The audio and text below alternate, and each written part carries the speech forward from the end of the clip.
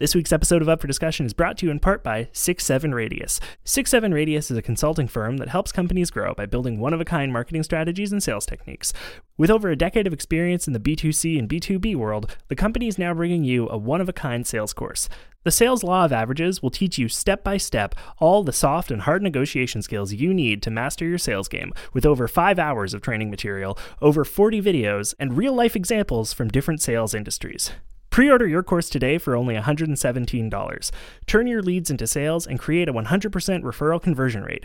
Pre-order your course today and master your sales strategy for less than $10 a month. Are you intrigued? Great! Go hit the affiliate link in the description of this episode and pre-order your course today. It's only $117, which is a massive markdown from the usual price, and ends up being less than $10 a month to totally master your sales strategy. It's worth it. Check it out. 6-7 Radius. This episode of the Up for Discussion podcast is brought to you in part by Whiskey Lane. Launched in Kelowna, BC, and now expanding to Montreal, Whiskey Lane is on a mission to share their obsession with quality food and drinks with growing audiences by keeping the best local flavors on their minds and on their tongues. No matter what your business needs to grow, Whiskey Lane knows how to make it happen. Whiskey Lane, bringing long lines to the producers of specialty food and drinks. Go to whiskeylane.ca to find out more. And that's whiskey, the Canadian way, without an E. I hope you understand. It just takes a little time. It takes a little time. It takes a little time with me. I hope you don't mind. We'll take it slow this time. You know I'm well worth the wait. Hi, I'm Tom Zalatni, and you're listening to episode 309 of Up for Discussion, a show about great food and the people who love to make and eat it. Every week, we tackle a different ingredient, dish, or style of cuisine, sharing our favorite recipes and learning from our wonderful guests. This week, we're taking a trip to the Windy City to talk about Chicago food. Before we dig in, I do want to take a minute to acknowledge that the studio where I'm recording is situated within the traditional and unsurrendered territories of the Kanien'kehá:ka First Nations. As settlers, I think it's important to remember when the lands that you occupy are not your own, and to engage in conversations that challenge the colonial mindset. So I want to encourage you to take some time today and every day to reflect on your relationship with the land you live on and with the Indigenous communities of that area. For the rest of the month of February, I'm going to be donating $2 to Raven Trust for every new rating and review that comes in on Apple Podcasts for this show. Raven Trust is an organization that helps connect Indigenous people all across Canada with resources for legal aid and financial support and all kinds of stuff that is super duper helpful. So every new review that you leave me on this show is $2 that goes into their pocket to help make a difference here. So again, that's Raven Trust. You can hit the link in the description of this episode to find out more about them. If you haven't left a rating and review for this show yet on Apple Podcasts, go do that. It takes you like 2 minutes, and then it will cost me like $2, and it will go a long way for them. Thank you. On with the show. Chicago, the Windy City, Chi-Town, land of the Bears, the Cubs, and because who cares about consistency in branding, the White Sox. Chicago is a fantastic food town built on a foundation of blue-collar, working-class immigrants, bringing a wide variety of backgrounds to help create a powerfully vibrant culinary scene. Today on the show, it's all about Chicago. The hot dogs, the sandwiches, the pizzas, and the history that all goes into it. Now, I've actually only spent about half an hour in Chicago. I had a layover at O'Hare at like 3 o'clock in the morning on the way home from Seattle, and I had to get from one end of the airport to the other to catch the next flight. It was awful. That airport sucks. So, rather than share directly from my personal experiences of the city, today I'm bringing in the big guns and calling up former co-host of the show, Adrian Schoen, one of the sharpest and kindest people I've ever met, who moved back to Chicago last year right before the pandemic happened, and has a deep love for the local grub Chicago has to offer. Honestly, of all the people to ever be from Chicago, Adrian is second only to the Obamas and maybe Jeff Mauro on my list of people I think are actually pretty cool. And I think you'll agree. Before we get to my conversation with Adrian, I wanted to let you know about a guest appearance I had on a recent episode of the Ridiculous Rock Record Reviews podcast. I was a guest for episode 180, where we talked about Meatloaf's 1977 album Bat Outta Hell, track by track, and it was a lot of fun. I fell into my usual trap of comparing everything to a Broadway musical, and also embarrassed the hosts by being half their age. Anyway, if that sounds like fun to you, which it should because it was, then go check out Ridiculous Rock Record Reviews wherever you get your podcasts, and tell them that I sent you. All right. Now, without further ado, here's my conversation with Adrian Schoen. All right, our guest on this week's episode is none other than Adrian Schoen. For those of you who've been listening to the show for a long time, you probably remember Adrian because Adrian was one of my co-hosts on the show for I think 3 years before moving back to Chicago at the beginning of the pandemic. And then, pandemic things happened, which kind of messed with everything in the whole world. So I'm very excited to be talking to Adrian on the show again for the first time since the summer. And today we're going to be talking, of course, a little bit about food in Chicago, because who better to weigh in on that than Adrian Spoons Schoen, the queen of Chicago herself. Yeah, I recall having a lot of strong opinions on food on the show, which I think I had complained multiple times that, oh my God, everybody just keeps sending in food questions. Get away from the food questions. And now you're just totally leaned in. And it's just only food now. Well, that's it, right? It got to a point where I was I need to figure out over the summer, schedules were just really hard. We had a team of 6 people and I was still having trouble finding anyone to do the show on a weekly basis. And it was that was partly pandemic and partly that we were all just kind of dealing with other stuff and not totally feeling it. And I was okay, well, I need to maybe restructure this to be something that I can personally give a shit about on a weekly basis, just in case it's hard to find co-hosts until the pandemic's over. And that was food. And I was you know what? Listeners will like that because they're constantly fucking asking us food questions. So here we go. It's so true. It was such a improv, cliche that you have to frame and ask for in a really specific way. Otherwise, people will just give you food 100% of the time. Oh, totally. It's kind of fun. I'm actually part of a Facebook group called Improvisers Talking About Food, where it's kind of it's international. So there's people from all over the world sharing food pictures and talking about it, and occasionally making jokes about how, everybody just yells pineapple at you when you're on stage. It's great. I've really found my people. Yeah, that's true. I always give my guests on the show a chance to talk a little bit about who they are and the way that they grew up in terms of the food that they ate and where they come from and whatnot. I feel I maybe spoiled it a little, / people who've listened for a long time already know you, so they kind of have a bit of a sense. But why don't you paint us a picture of Adrian Schoen as a food person over the years? How'd you grow up? What did you eat? Where are you from? Etc. Yeah. As a food person, are we all food people? So I grew up in the north side of Chicago, and I kind of grew up my mom. I guess she made all of our baby food from scratch, all of it, and then she worked all the time. So she ended up just being no more. You guys are old enough to get lunch tickets at school, and then I actually grew up on a lot of takeout, which I'm kind of thankful for because we had Thai food all the time and Mediterranean, Lebanese, and so we really kind of grew up with this kind of wider palette of things, Vietnamese food, Thai food, I don't know, we really kind of spread a lot of that out. But also, just growing up in Chicago, it's such a food town, and it's funny because I've been trying to parse this out because I feel Chicago and Montreal have sort of a baseline, somewhere in their bones is something similar, but it's hard to really divine what it is. But it's this sort of blue collar foundation where Montreal's not Paris. It's the Atwater marketplace, that's an old slaughterhouse, and Chicago is very much built on the stockyards and pork, and there's just something that's not. It's a little bit more casual. Mm-hmm. Although I think Chicago might even take it a step further because Montreal, you walk around and people are super fashionable, even just no matter what part of town you're at. Certainly, if people are out at the clubs or fancy restaurants, people are very fashionable in Chicago. But if you're just walking down the street, everybody's just got a Bears thing on or Cubs or it's pretty chill. Right. That's really interesting. So there's 2 things in there that I want to kind of that kind of bounced for me. The first is Montreal does have this reputation of being a fashionable city. Teffer and I were talking about this yesterday, actually, how when she first moved here, she was saying it seems like everybody in Montreal is hot. And like, I was thinking about that and I'm like, it's kind of true, but I'm not really sure what it is about Montreal that does that, because it's not like everybody here like comes from the same genetic pool and it's just a really hot one, because Montreal's really like diverse.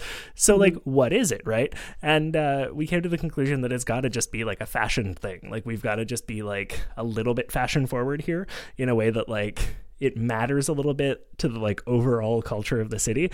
And that's exactly what Teffer was saying, was like, yeah, back home, you know, back in Boston, like, you know, people would be dressed nice for sure, like whatever, but you would also see people walking around in like sweatpants and tank tops and it was just totally fine and normal. And you really don't see that in Montreal unless they're like $600 Kanye West sweatpants, you know?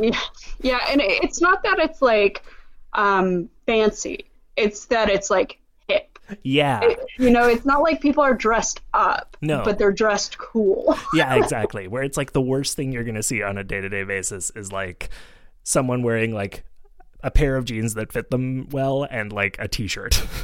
It's like I'm guilty of that most days. I'm just a jeans and t-shirt person, but I wear them well, you know? Yeah.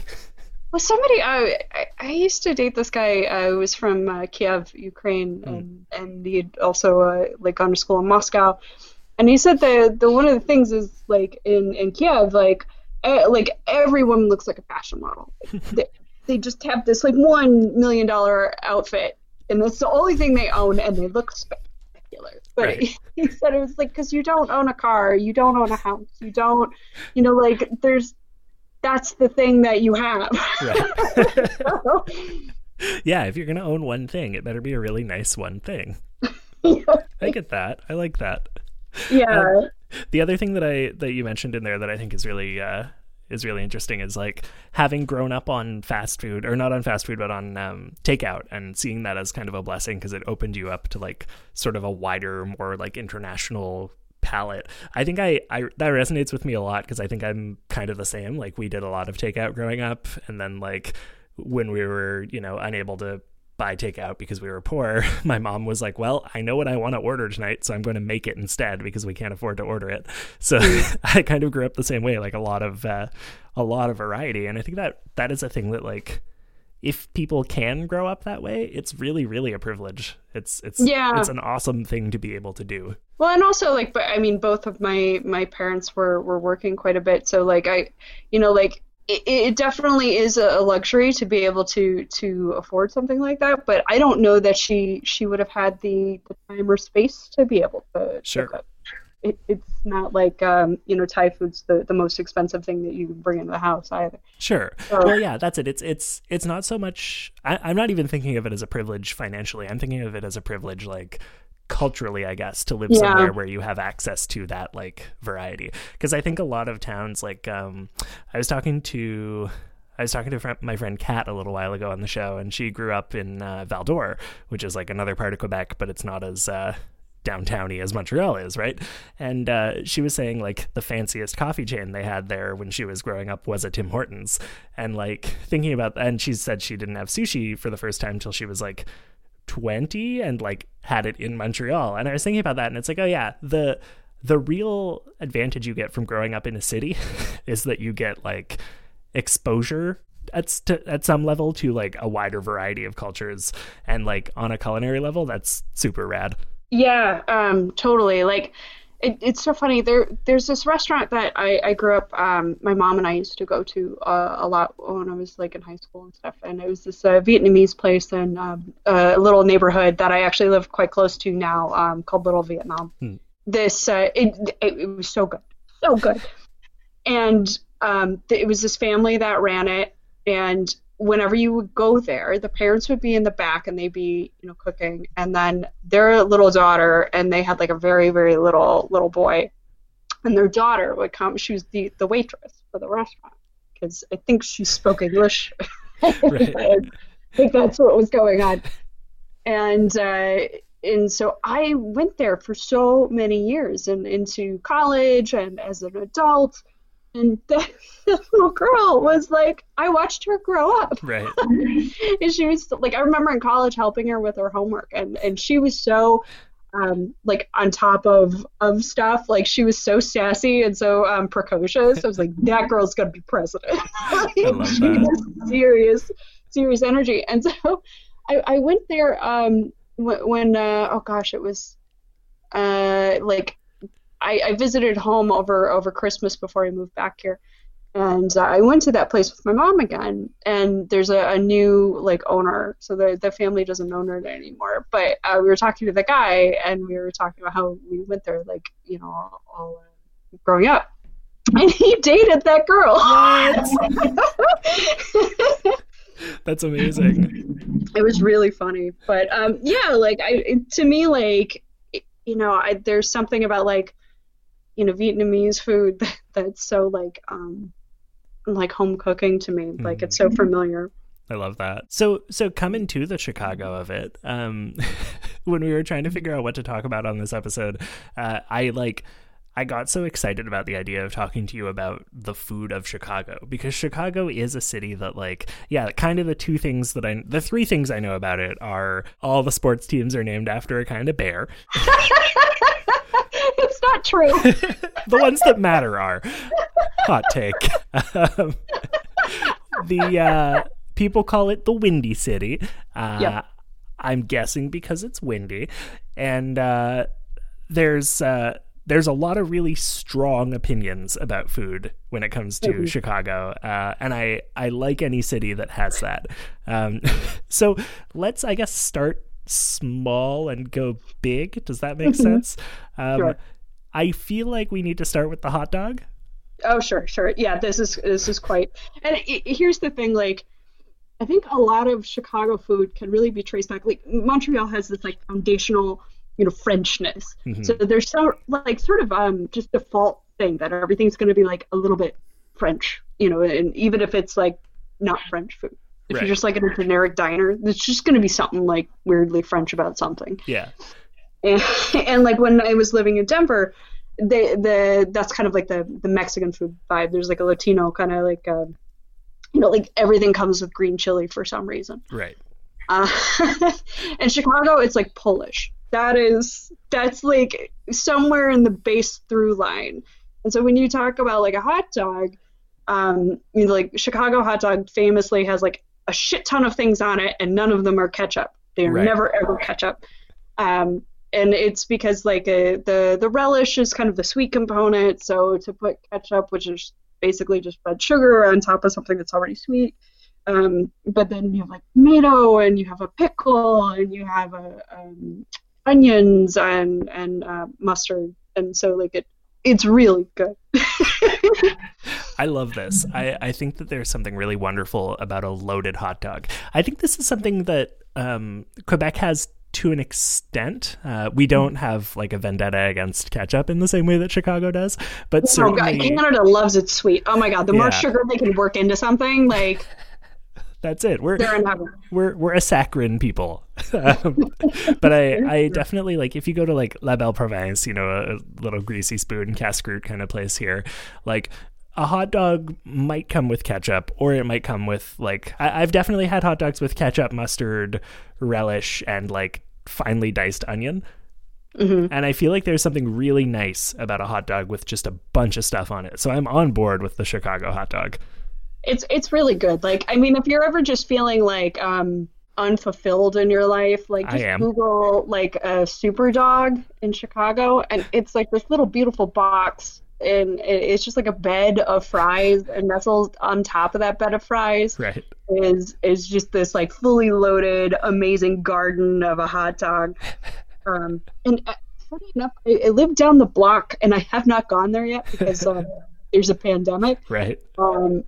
I could just go pick something up. I don't know that I've ever just like ordered like a hot dog for dinner. Like it's a thing that you do when you're out, but I don't know that I thought like I need a meal, and that meal is going to be a hot dog. Right. But it's the place that Obama had hot dogs sent to the White House from. So like it's Obama's pick. So I feel like it's something I got to try. Right. Well, and he's from Chicago, so if it's his pick, then it's like got to be good, Right. And I think that's actually the thing that kicked off the whole conspiracy theory that like they were talking about like ordering pizza, and it was like a pedophilia ring. Oh, wow. I was somehow roped into that, but Jeez. I wonder if Joe Biden has a favorite hot dog in Chicago. Because he's a Philadelphia guy, so I don't Right. even know what his baseline knowledge of a Chicago hot dog would be. I'm sure Barack took him to get one at least once, right? He like gave him a little tour around town. That seems like something you do with your vice president. I don't know. I like to hope that they like hang out. I mean, obviously not during pandemic times, but like things were simpler back in 2008. I am just picturing like a not how you say slow that. motion montage that's all like, "You're my best friend." That is definitely in my headcanon. Like, you know how there's like all these historical figures in like American history who were like described as being very, very close male friends, but like definitely they were fucking. Yeah. I think that like I'm not trying to like say anything. You know, I'm not trying to start rumors, but like if it came out in like 30, 40 years that Obama and Biden were lovers, I wouldn't bat an eye at it, is all I'm saying, you know? I just don't see Obama having like the interest.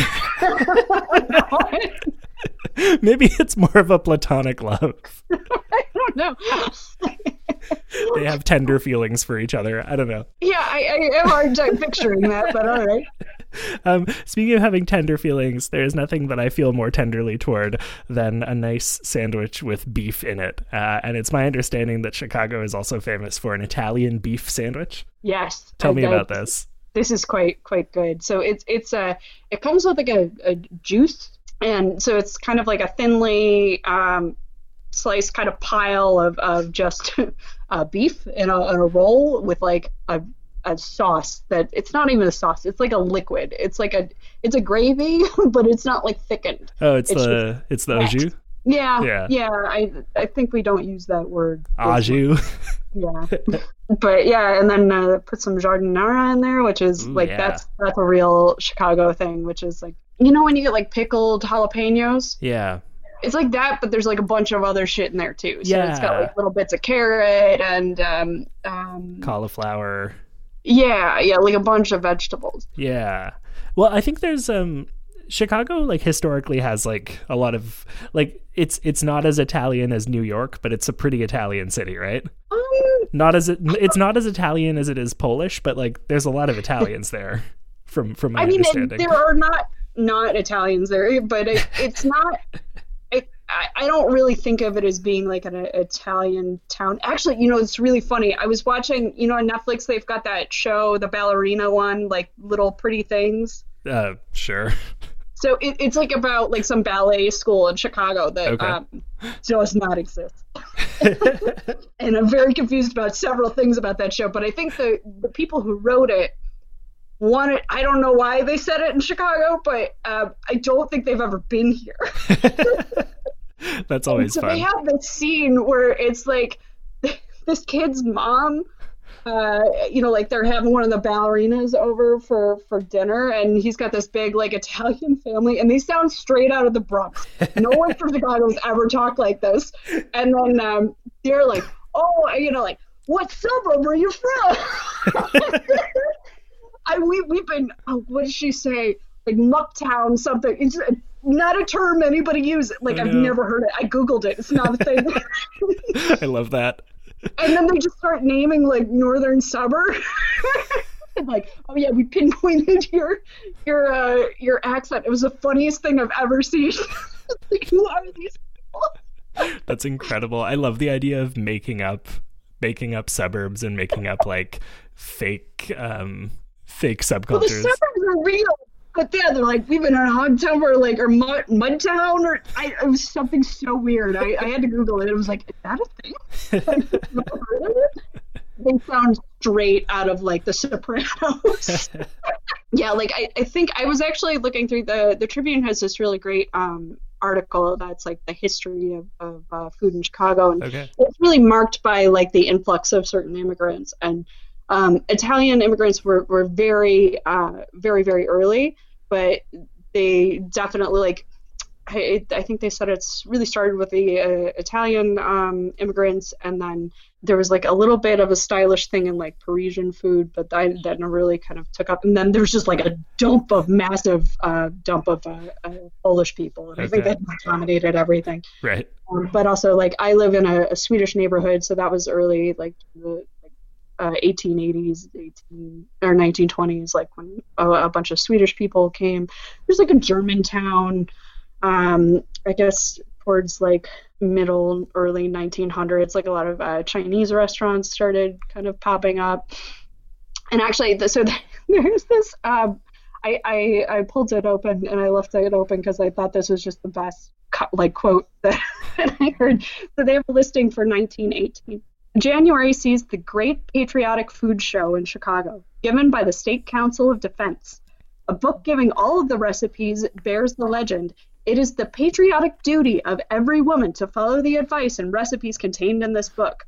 Among the meatless dishes are creamed rabbit, head cheese, tamale pie, potted pigeon on toast, goose rice, timbales, and possum, marinated overnight in vinegar and lemon juice." Wait, those are the meatless dishes? Those are the meatless dishes. Oh. Oh, you know what? I bet that back then meat referred very specifically to like beef. I bet it did. Beef. Yeah, exactly. Yeah. That's too funny. Yeah, I think like fowl and game don't count. Sure, yeah. I've heard people say that about like fish, where they don't refer to it as a meat. I'm like, it's a meat. Yeah, it's definitely like the flesh of an animal. But you know, if you need to tell yourself it's not a meat because you like it and you're a vegetarian, that's fine. Well, I think it just used to be kind of like because Catholics couldn't eat meat on like Fridays, but they could eat fish. So I think it just sort of like got shifted in its own category. Not like people were trying to find a loophole. It was just like, that's not meat. Yeah. Well, I think there was I don't remember where this is. It might have been Argentina, where there were Catholics there who really like didn't have, you know, necessarily the best fish options, and they just like decided that the capybara counts as a fish. I think I told you that. Was that you who told me that? Yeah, that sounds familiar. I think so, yeah, because my friend wanted to buy a bunch of cheap land in Detroit and start a capybara farm. It's amazing. Oh, hey, would you look at that? It's mid-roll time already. Crazy how time flies, eh? Speaking of time flying, do you know that it's been almost a year since we ran our Munch Madness food bracket? If you have no idea what I'm talking about, I've plopped a link to that playlist in the description of this episode. But basically, we dedicated 2 straight months to a bracket tournament, pitting foods against each other to determine the best food of 2020. I'm excited to announce that we're bringing Munch Madness back this year. The final 4 from last year's tournament will be back to fight again, but the rest of the competitors will be determined by your votes. There's a link in the description of this episode to a survey you can fill out to help make your voice heard and nominate your favorite foods, dishes, and ingredients. Munch Madness is going to start in mid-March, so you've got until the end of February to fill out the survey. So go do it. Link in the description. The only other thing I want to mention here in the mid-roll is that our sister show, the Rad Child Podcast, is still working on raising funds to produce their new season. You can hit the Kickstarter link in the episode description to pledge as little as $1 to help them out, and get all kinds of awesome perks in exchange. Full disclosure, part of what they're raising money for is to pay me as their editor, so you're sort of also helping put food on my table. Isn't that rad? Yeah, I thought so. Go do it. Link in the description. Again. All right, back to our show. The third and final thing that we need to touch on in this episode about Chicago food is, of course, pizza. But not just deep dish pizza, because I have come to learn recently that in addition to deep dish pizza, you guys also have kind of strong feelings about how to cut thin crust pizza. You know what? I ordered, because I mean, like, deep dish pizza is not like a thing that you know, people here eat like on a routine basis. Sure. Like if you're gonna order like a pizza for delivery, you're probably not gonna be ordering deep dish. You can, but I don't really know anybody who has like a party and just like gets a deep dish pizza. That's crazy. Yeah, it doesn't seem like it would deliver great. I don't even know. Like it's not a thing I've ever tried to do. Like it's very heavy. But like if you're downtown or like showing people around, it's definitely like a tourist thing to do, but right. Also like it's not like a thing that I wouldn't do, but maybe I do it like once or twice a year. But like somebody asked me if I was ordering pizza, and they're like, do you want it cut like in triangles or squares? And I was like, I can't believe, because a lot of times here they cut it in squares, right, and not like in triangles. and which is fine. I've just never had anybody like give me the option before. And I was like, I don't know, you fucking decide. I love that. I hadn't even thought about like a pizza place asking how you want your pizza cut. That's service. Yeah.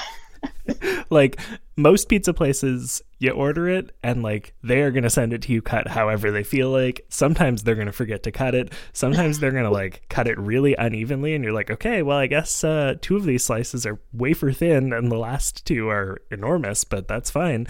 And like the pizza place I work at, we don't cut it because we don't bake it. So like I don't cut pizzas for people ever. So the idea of like asking someone how they want it cut, that's unheard of. Yeah, it's I like the cutting into squares because I like that tiny little triangle piece on the corner. No, I mean there's no corners, but you know, like you get where it would be a square because you're cutting it like it's on a grid, and so you get those little corner pieces, and they're tiny, and they're just like mostly crust with like a tiny little like tiny pizza slice. Right. I love those. And they're just like a little bit more manageable. Like they're just smaller and kind of easy to pick up. Yeah, no, I love a Chicago cut pizza. I didn't know that was a Chicago thing. That's I didn't either. Yeah, that's how Domino's does their thin crust pizzas. So I just thought it was how Domino's did their thin crust pizzas, and then I found out recently that it's like specifically how like Chicago does thin crust pizza, and I was like, oh, that's cool. I had no idea. Yeah, But Domino's isn't like a Chicago thing, is it? No, I don't think so. Maybe. I don't think so. I don't think the Domino's is not really done here. Yeah, I don't know. Where did they? There's lots of good pizza. Nobody's like clamoring for Domino's out here. First one was in Ypsilanti, Michigan. There we go. Well, according to this article in the Tribune, Cracker Jacks were invented here. Oh, that's fun. Yeah, looking at the Wikipedia page for Culture of Chicago, and then scrolling down to the food and drink section, which is, of course, the largest section. That's all we do. That's all we fucking do. That's great, honestly. Of all the things to be known for, that's the one, you know? Yeah. I mean, like, I think one of the reasons that Montreal might be, like, a little bit more attractive than us is we have, like, probably a much higher obesity rate. Like...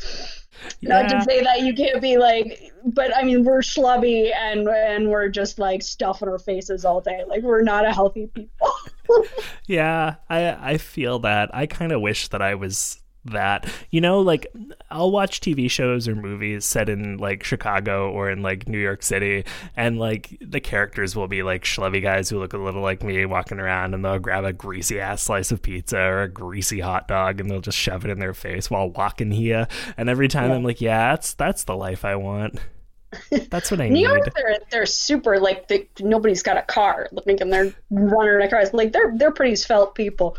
I would say that is not true of Chicago. We're a portly town. Fair enough. I'm just saying, I could handle a portly town. I think I'd be fine with that. I treat Montreal like a portly town. Yeah, I always felt a little pudgy in Montreal, and here I'm like, I am skinny. You just can't win. No. Oh, man. Okay, before we wrap up, is there any, like, final things that you think are, like, essential? If someone was, you know, coming to Chicago for the first time, let's say it's 2023 and we can do that, what do we need to eat coming to Chicago the first time? Oh, my gosh. It's... You know, like, I used to be a tour guide, and people were like, oh, what should I go see? And I'm like, I don't know what you like. We got a lot of stuff, you know, like, it's, you know, Greek town or Ukrainian village or, you know, like, it depends a lot on what your vibe is. I would definitely say go to Wiener Circle. Excuse me? Wiener Circle is a very famous hot dog place that they famously will yell at you. Not like in a cute way, but like in a real aggressive, intense way. But their hot dogs so good, so good. Yeah, I mean like that's just kind of a must do. There's a lot of opinions on deep dish pizza. I personally, I think Illuminati's is probably the best. Anything but they do the corn flour on the crust, like that I think has a really distinct flavor that I think is really good. I think Giordano's is like a little bit too kind of doughy for me, but a lot of people like it. For like a cocktail, I mean, this is more of like a tourist thing to do, like just as a thing to see, but than like a place to eat. But the signature room on the top of the John Hancock building, it's the third. It used to be the tallest building in Chicago. Now it's like the third tallest. But on the 95th floor, they have a lounge, and you can sit up there and have like a cocktail. And it's better than going up to like the Sears or the Willis Tower, because that's like an observation deck, but you have to buy a ticket to do it. You might as well just spend $10 and go to the signature room and look at the lights and like the city from like 2 stories lower than you would in the other place. Right, because then you can also have a drink instead of just standing around. Yeah, and I've been told in the men's room, like the windows go all the way to the floor. It's supposed to be a little bit like vertigo inducing, like while you pee. Oh God, yeah, I don't like that. I don't like that at all. If there's 2 things that are true about me, it's that I don't like heights and have vertigo in my family. So yeah. I mean, if you want to, if you don't mind being in just like intense heat and humidity surrounded by about 8 gajillion people that you can't even like navigate around, the Taste of Chicago is nice. So I'm going to go ahead and not do that one. It's miserable, but like it is like a bunch of food tents from like every kind of place in Chicago, and you get tickets and you get like small bites of like all these different things. Oh, that's cool. I like that. Yeah, and they have like bands out there and stuff. I think they do it in like July, and it's so hot here at that time, and it's so humid and mucky. And I remember it was so busy one year when I went that there was like an intersection, and all of the people were walking in the intersection, and they became so congested that no one could actually move anywhere anymore. And then, so instead, everybody just started cheering because it was so crowded you couldn't move, and there was just nothing else to do. So everybody just started going, woo! I love that. My neighborhood, there's a place called Ansathers, which is like one of the few remaining kind of Swedish restaurants in what used to be kind of a Swedish area called Andersonville. They do these crazy cinnamon buns that it's like 3 days worth of calories. Like, it's like, I think they give them 2 of them too, and there's like as big as your face, but they're really good. Like, I think it's still like hot, the frosting that they put on. Oh, yeah. They're really good. They're just ridiculous. I like any dessert that's like served in a what am I trying to say? I like a hot dessert. I don't like the way I said that, but I'm standing by it. Oh, the Garrett's popcorn is like a big thing. I honestly, like, it's always had a line out in front of it, and I've never gone because it's like an hour line. I'm like, it's popcorn, fuck off. But it is like a big thing here. Well, that's like that's the like Chicago mix popcorn that's like half cheddar, half caramel corn. Yeah, like they've that. got like a lot of different kinds, but yeah, that's kind of the big thing that they do. I find it fun that you live in Andersonville because I just took your name and anagrammed it, and Anderson fits in there, so enjoy that. That's fun. I'm actually in Ravenswood. Oh, well, your name doesn't fit in Ravenswood, so it does not. But I'm very close to Andersonville. The other word that fits then is China, and then you just have an E left over, and you can take that E and do whatever you want with it. That's your E. Anderson E. China, attorney at law. Adrian, before I let you go, do you have any like final words of wisdom about Chicago food or anything that you want to plug? We're just a good food town, and it's God, our Mexican food, I don't want to like undersell that because it's really delicious and awesome. Yeah, it's just a great variety. Like, Montreal's also like a really amazing food town, but it is very like French focused. And there's really good Szechuan food in Montreal, but like, and Indian food's all right. But like, you can't really get that much like good Thai or Vietnamese or like like the little realms and bubbles of food collectives that they have are different. Right. And Chicago's so broad and has so much. And I also feel like Montreal is like very hip and trendy, like in all of their restaurants. Where like Chicago is really a place where you can really go to like a shithole place that costs like nothing and just have the best food of your life. Nice. I like that. Yeah, I do too. Like there's a series of diners that I love here, and they're nothing special. They're just family-owned, like weird little diners that are across Chicago. And they're always called like the Golden something, so like the Golden Nugget, the Golden Angel, like. When I found this apartment, I saw that there was a Golden Nugget, which is I went to a different Golden Nugget like all the time when I was in college, and I was like, it's kismet. It was meant to be. I need to be near the Golden Nugget. Oh, that's great. Have you been able to go or? No, I mean Yeah. I could. Once again, like it's. Like also my rent is so high that I'm trying to like cook. Right.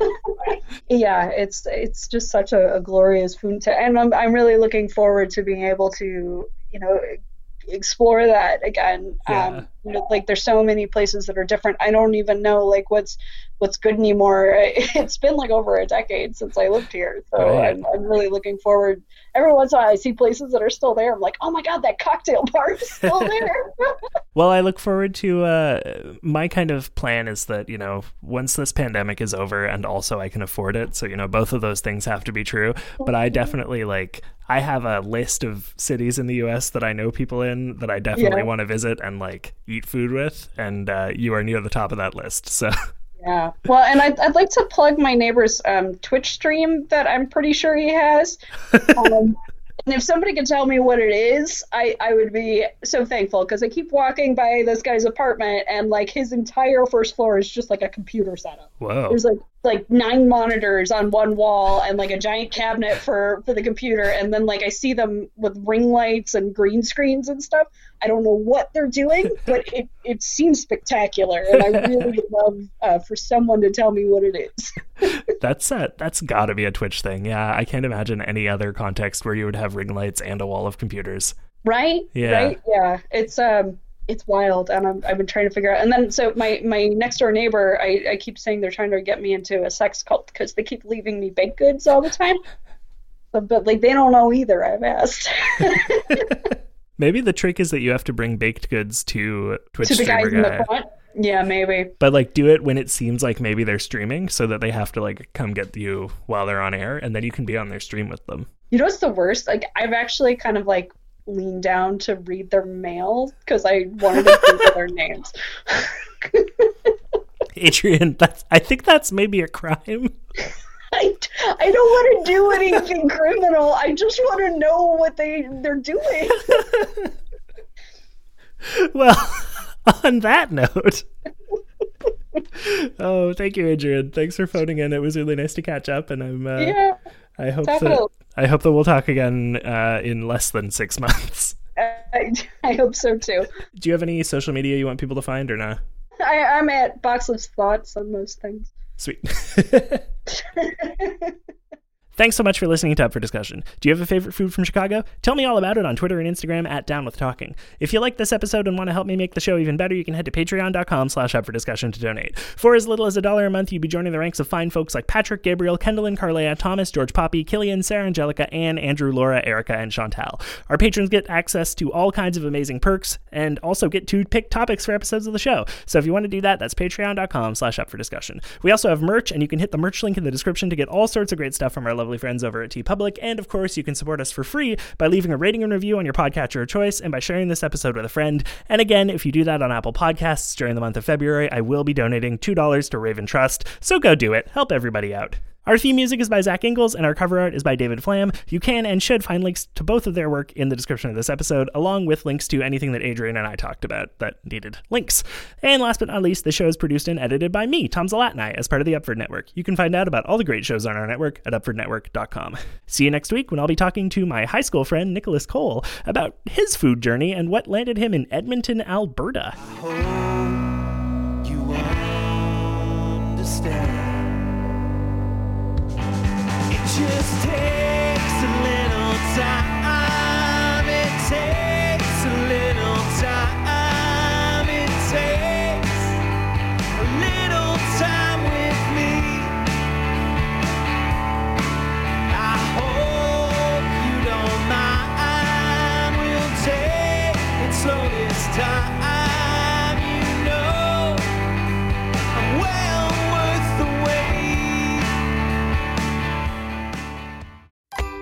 If you're someone who interacts with kids, you're probably familiar with moments of being asked questions you're just not equipped to answer. Whether it's the old favorite, where do babies come from, or the nuances of discrimination, Rad Child Podcast has your back. Each episode, your host, Seth Day, leads a discussion about topics like race, disability, loss, gender, sexuality, and so much more. Our goal is to give grown-ups the tools to talk to kids about almost anything. So come give a listen. Rad Child Podcast, helping to raise a generation of open, compassionate, rad kids. Available on iTunes, Spotify, Stitcher, and just about anywhere else. I'm Tefra Jemian, the producer and host of the Yeah Podcast, a young adult lit review podcast focusing on amplifying the diverse voices in YA literature. Join us as we dig into the world of young adult books, reviewing new releases, revisiting old classics, and exploring what YA lit can teach us at any age. Discover the world of YA Lit through exclusive author interviews, book reviews, genre smackdowns, and more. The Yeah Podcast, available through the Upford Network on Apple Podcasts, Spotify, Stitcher, SoundCloud, and wherever else you find your podcasts. This is our book club, and you're invited. Yeah!